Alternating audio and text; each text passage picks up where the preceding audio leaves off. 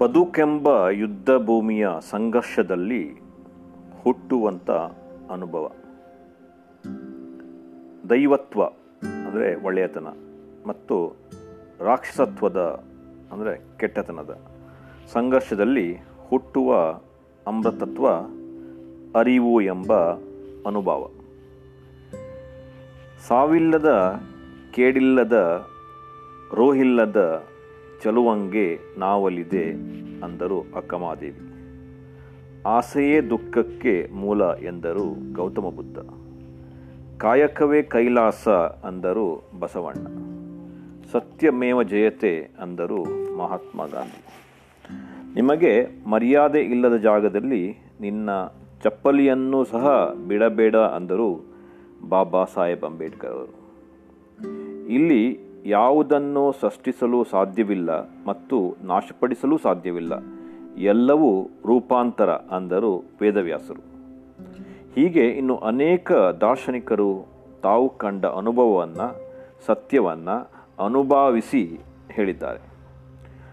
ಇವು ಸರ್ವಕಾಲಿಕ ಹೇಳಿಕೆಗಳಾಗಲು ಅವರು ಅನುಭವಿಸಿದ ಬದುಕು ತುಂಬ ಕಾಠಿಣ್ಯದಿಂದ, ಗೊಂದಲದಿಂದ, ನೋವಿನಿಂದ, ನಿರಾಸೆಯಿಂದ, ಹತಾಶೆಯಿಂದ, ಪುಟಿದೇಳುವ ಜೀವನೋತ್ಸಾಹದಿಂದ, ಅಪಾರ ತಾಳ್ಮೆಯಿಂದ ಕೂಡಿರುತ್ತದೆ. ಎಷ್ಟೋ ಬಾರಿ ಸಾವಿನ ದವಡೆಯಿಂದ, ಅವಮಾನದ ಅಂಚಿನಿಂದ ನುಸುಳಿ ಬಂದಿರುತ್ತಾರೆ. ಉತ್ತರವಿಲ್ಲದ ಪರಿಹರಿಸಲಾಗದ ಸಂಘರ್ಷಗಳು ಅವರನ್ನು ಕಾಡಿರುತ್ತವೆ.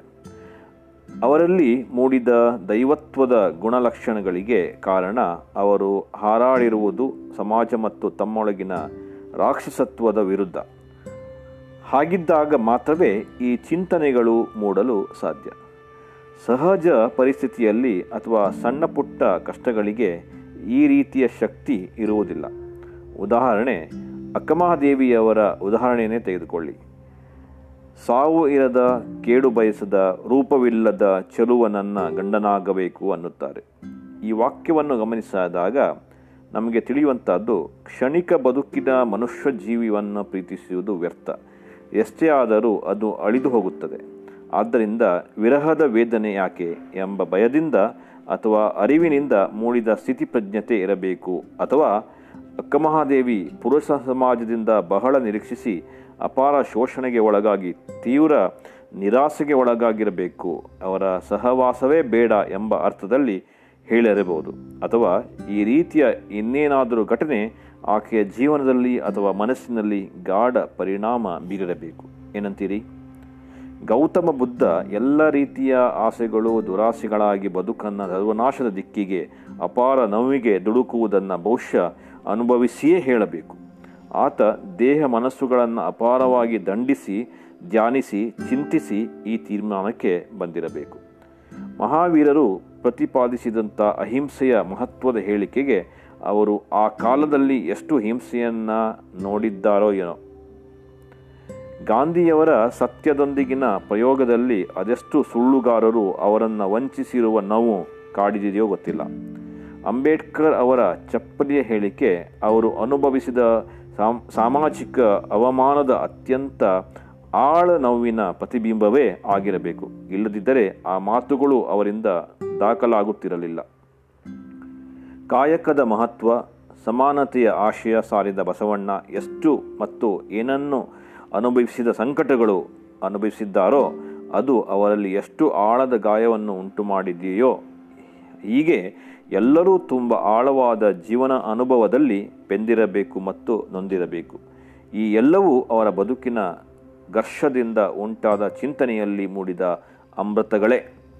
ಬರಹಗಾರರು ಬಹಳಷ್ಟು ವಿಭಿನ್ನತೆಯಿಂದ ಅತ್ಯುತ್ತಮ ವಾಕ್ಯಗಳನ್ನು ಬರೆಯಬಹುದು. ಆದರೆ ಸರ್ವಕಾಲಿಕ ಸತ್ಯಗಳನ್ನು ಬರೆಯಲು ತುಂಬ ಆಳದ ಅನುಭವ ಬೇಕಾಗುತ್ತದೆ. ಅದನ್ನು ಪದಗಳು ವರ್ಣಿಸಲು ಖಂಡಿತವಾಗಿಯೂ ಸಾಧ್ಯವಿಲ್ಲ. ಬದುಕೊಂದು ಯುದ್ಧ ಭೂಮಿ, ಅದೊಂದು ಪ್ರಯೋಗಶಾಲೆ. ಕೆಲವರಿಗೆ ಸಹಜವಾಗಿ ಮತ್ತು ಕೆಲವರಿಗೆ ಅಸಹಜವಾಗಿ ಜೀವನದ ಘಟನೆಗಳು ಸಂಭವಿಸಿರುತ್ತದೆ. ಅದಕ್ಕೆ ಪ್ರತಿಕ್ರಿಯಿಸಿರುವಂಥ ರೀತಿಯೇ ನಮ್ಮೊಳಗಿನ ಸಾಮರ್ಥ್ಯವನ್ನು ಹೊರಹಾಕುತ್ತದೆ. ಆ ಹೊರಹಾಕುವಿಕೆಯೇ ಮಹಾತ್ಮರನ್ನು ಅಥವಾ ದೈವಿಕ ಶಕ್ತಿಯ ವ್ಯಕ್ತಿಗಳನ್ನು ಸೃಷ್ಟಿಸುತ್ತದೆ.